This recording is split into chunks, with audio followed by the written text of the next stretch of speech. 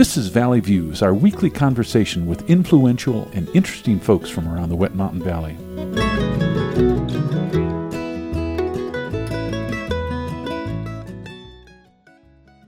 Today on Valley Views, we're visiting with Mke McFalls, Superintendent of Custer County School District. Mike's been on several times before. Mike, welcome back to the program. Thank you, Gary. It's a pleasure to be here. Now, when we spoke in September, school was just starting, and it was your first official week as superintendent. Even though you'd spent the summer with a giant construction project, a lot has changed since then, I know. Yeah.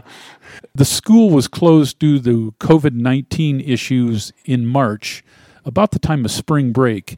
You closed it till late in April, and then subsequently closed it for the rest of the semester. What all went into those decisions?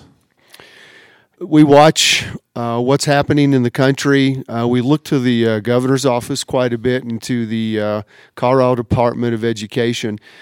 So the week before spring break, things were starting to come loose, and right before we went on spring break, I kind of gave heads up to the staff that if things continue, then we may be calling school for a period of time. We got into spring break, and districts started closing around us. I guess I kind of called it a little bit later than some districts because I was waiting for the governor to make the call, because I did have concerns about waiving things that are mandatory, such as testing and things like that. And if the governor calls it, then that stuff all gets waived. So I called it about mid-spring break, day after the governor called it, till about mid-April.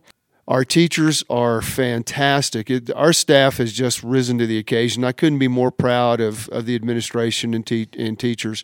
But they started working during their spring break, and probably we came back from spring break, and on that Tuesday, we were rolling out in-home learning, and we had a schedule for feeding the kids in place.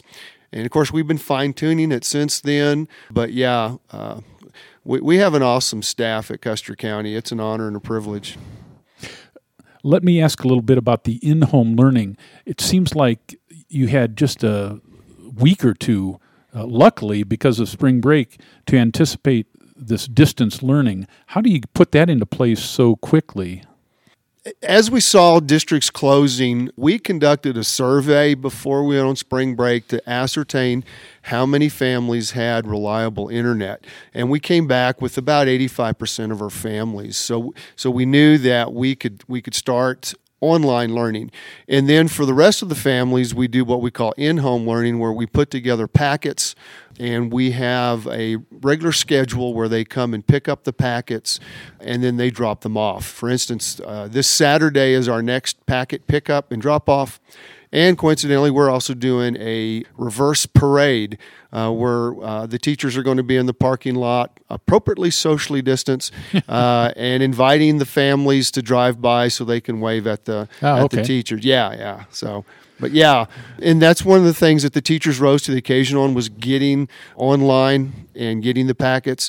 Lisa Ganneri, who is now Lisa Nolan, is our IT specialist, and she just really was instrumental. She conducted classes for our teachers to get them up to speed on Google Classroom and in various forms. So yeah, it took a lot of work. It was Herculean, but they did it and are maintaining it. So what happens long distance wise? Do the assignments just go back and forth, or are there some kind of online classes with sort of a Zoom kind of thing, or is that over the top? Yeah, we do not use Zoom, but we use Google Hangouts, which is almost identical. Mm-hmm. And then teachers will establish a Google Classroom where students can drop their work off, or they can pick up their work and drop it off there. Various teachers have been conducting Google Hangout video classes. I know that Kinder, just a week or two ago, conducted a Google Classroom, inviting the kids to log on just to make that connection with them. So, yeah, we have quite a bit of that going on. I think that's one area that we do need to refine, is that some of our secondary students might have to access multiple types of online learning, and that can be a little difficult. And so that's one area that we're going to look at, trying to get all that under one umbrella to make it simpler for home. Okay. Now, you're being pretty serious about having students continue assignments and those sorts of things. You're looking for a commitment from the students from Absolutely. afar, even though they're not in class. Is that right? That's correct. So we have thoughtfully considered how to do this in our requirements. A student that does nothing is essentially a dropout. And Mr. Virgilio and myself are actually going to be doing home visits today to check on the kids we haven't heard from, which is a small number. But we want to make sure they're okay and see what we can't do to provide to help them progress forward. But one of the things that we wanted to make sure we did is that we want to hold harmless. And we do not want to overstress the parents who are dealing with a multitude of issues and are now being asked to teach, which is it's a gift, a talent, and a highly technical field. So one of the things that we did last week is that I asked the teachers to conduct a Goldilocks survey. How is the level of work? Is it just right, too much, not enough? And we asked the teachers to thoughtfully consider that and adjust that, because we want the kids moving forward. We know we're going to have gaps in the fall, but we also understand that it's very difficult for the families, and we don't want to overwhelm them. That's a good point. You're asking parents now to help out with the teaching at a time when they probably have a lot going on, especially if they're trying to work from home. Exactly. So, now, school is about education, of course, but there's a big social component. I imagine the students are missing their friends and social interactions that come with school. What do you hear along those fronts? I don't know that there's a silver lining in any of this, but that is kind of one of the things, is that I think kids were kind of, yay, we're out of school. And then oh no, we're out of school. And that is what we do here a lot, is kids do miss school. Even though they love not to be there sometimes, they really do love school. I do know, and I've heard, that various opportunities have been showing themselves out in the community where parents will, have friends drive by and things like that. So the kids are innovative in how they do their social connection. But yeah, they do miss school a lot. We do hear that. And we do hear a lot of comments from parents on how they now appreciate what teachers do, if they didn't before, and how difficult of a task it can be. Now, being the superintendent, a lot of your job is strategic, thinking ahead. Are you thinking ahead to some kind of modification of classes in the summertime, or you have various scenarios in the fall? Yes. So the two avenues that we have to think about, one is what does school look like in the fall? And the other is our struggling students. Our students that struggle or may not have, the parents are unable to provide the support that other parents are, they're at a disadvantage. So they work really hard when they're in school just to stay even. And now with this in-home learning, they're at a disadvantage. They're going to fall further behind than other students will. And that's a disadvantage that may carry for multiple years. So we're thinking about how can we support these kids. We are allowed to bring small groups into school. We haven't started doing that, but it's an idea. And as long as we don't go over 10 and we maintain social distancing. So we're looking at probably bringing in some of those kiddos. We're also looking at some remediation during the summer, some summer camps. I know that is one thing that we can use the federal money for once that's released. We also know that X and Ed is interested in helping provide that opportunity so we can bring these kids back up to speed. In the fall, we're closely working with the health department, and we don't do anything that they don't or they won't approve. So what the fall looks like, we're with every fiber of our being hoping we will be back in the school. So that would obviously be the first step. And with that, we're looking at having remediation and what gaps have been created, and spending the first few weeks of school working on closing those so that we can get our kids back up to speed. Then we're looking at some hybrids. What if we're still in this situation? We are allowed to come to school, but there's restrictions. So we have a couple of ideas, such as splitting classes in half and doing half in the morning, half in the evening, so we have at least some contact. And then, of course, worst case scenario is that we're still at home, and so we're looking at how can we improve what we're doing now. Our technology person is doing a survey of where our students are at. We're talking about maybe putting a hotspot on a bus and driving it out to an area, or doing some distance learning on the school buses, or bringing them to local areas such as a church that might have some facilities, and all within the confines of the rules of the governor and the health department. But what's this going to look like? It's all unknown. Our crystal ball is pretty cloudy, but as it starts to reveal itself, we want to be prepared to move in the direction that's best for our kids.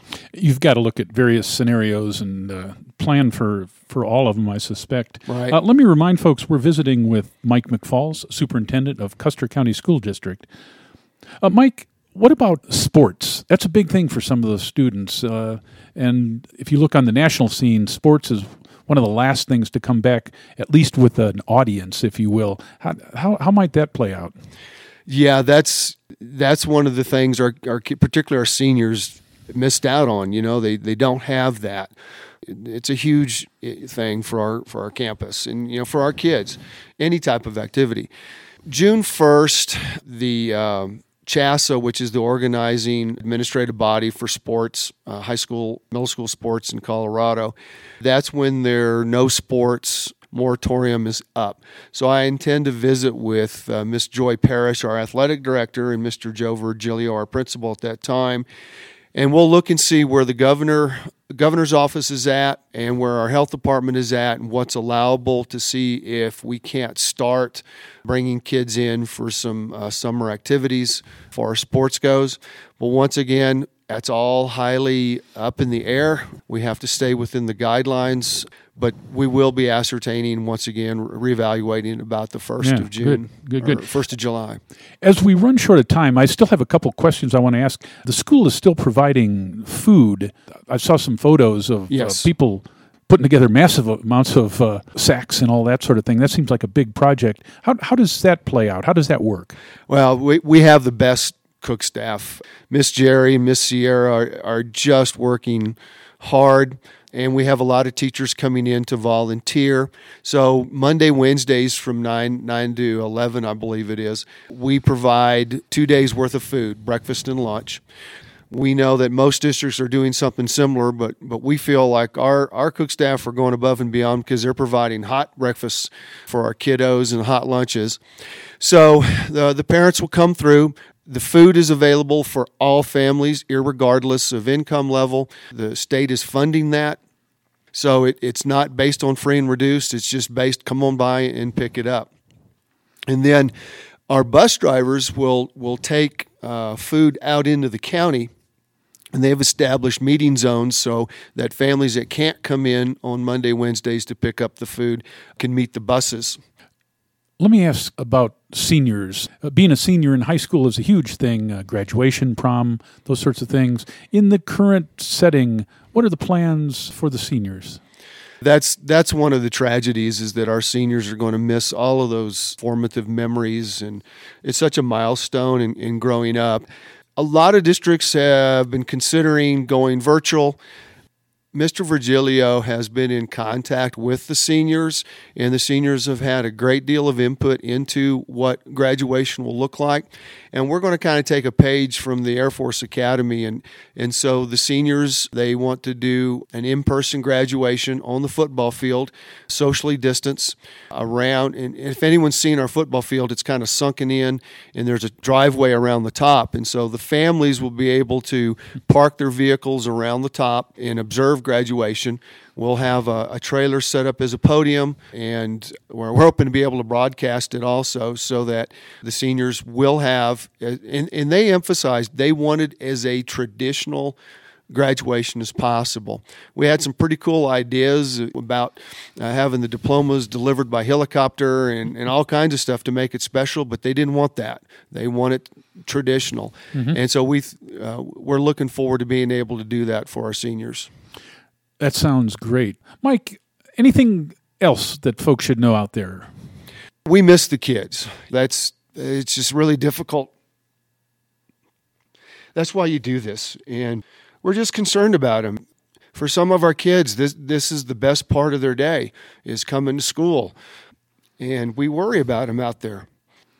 Mike, thanks for coming by, and on behalf of the community, thanks for all that you and your staff have done, all the teachers for making this happen. It's a huge challenge, and it seems like it's gone pretty seamlessly. Well, because of the excellent staff, they have just gone above and beyond. Not a single person has faltered.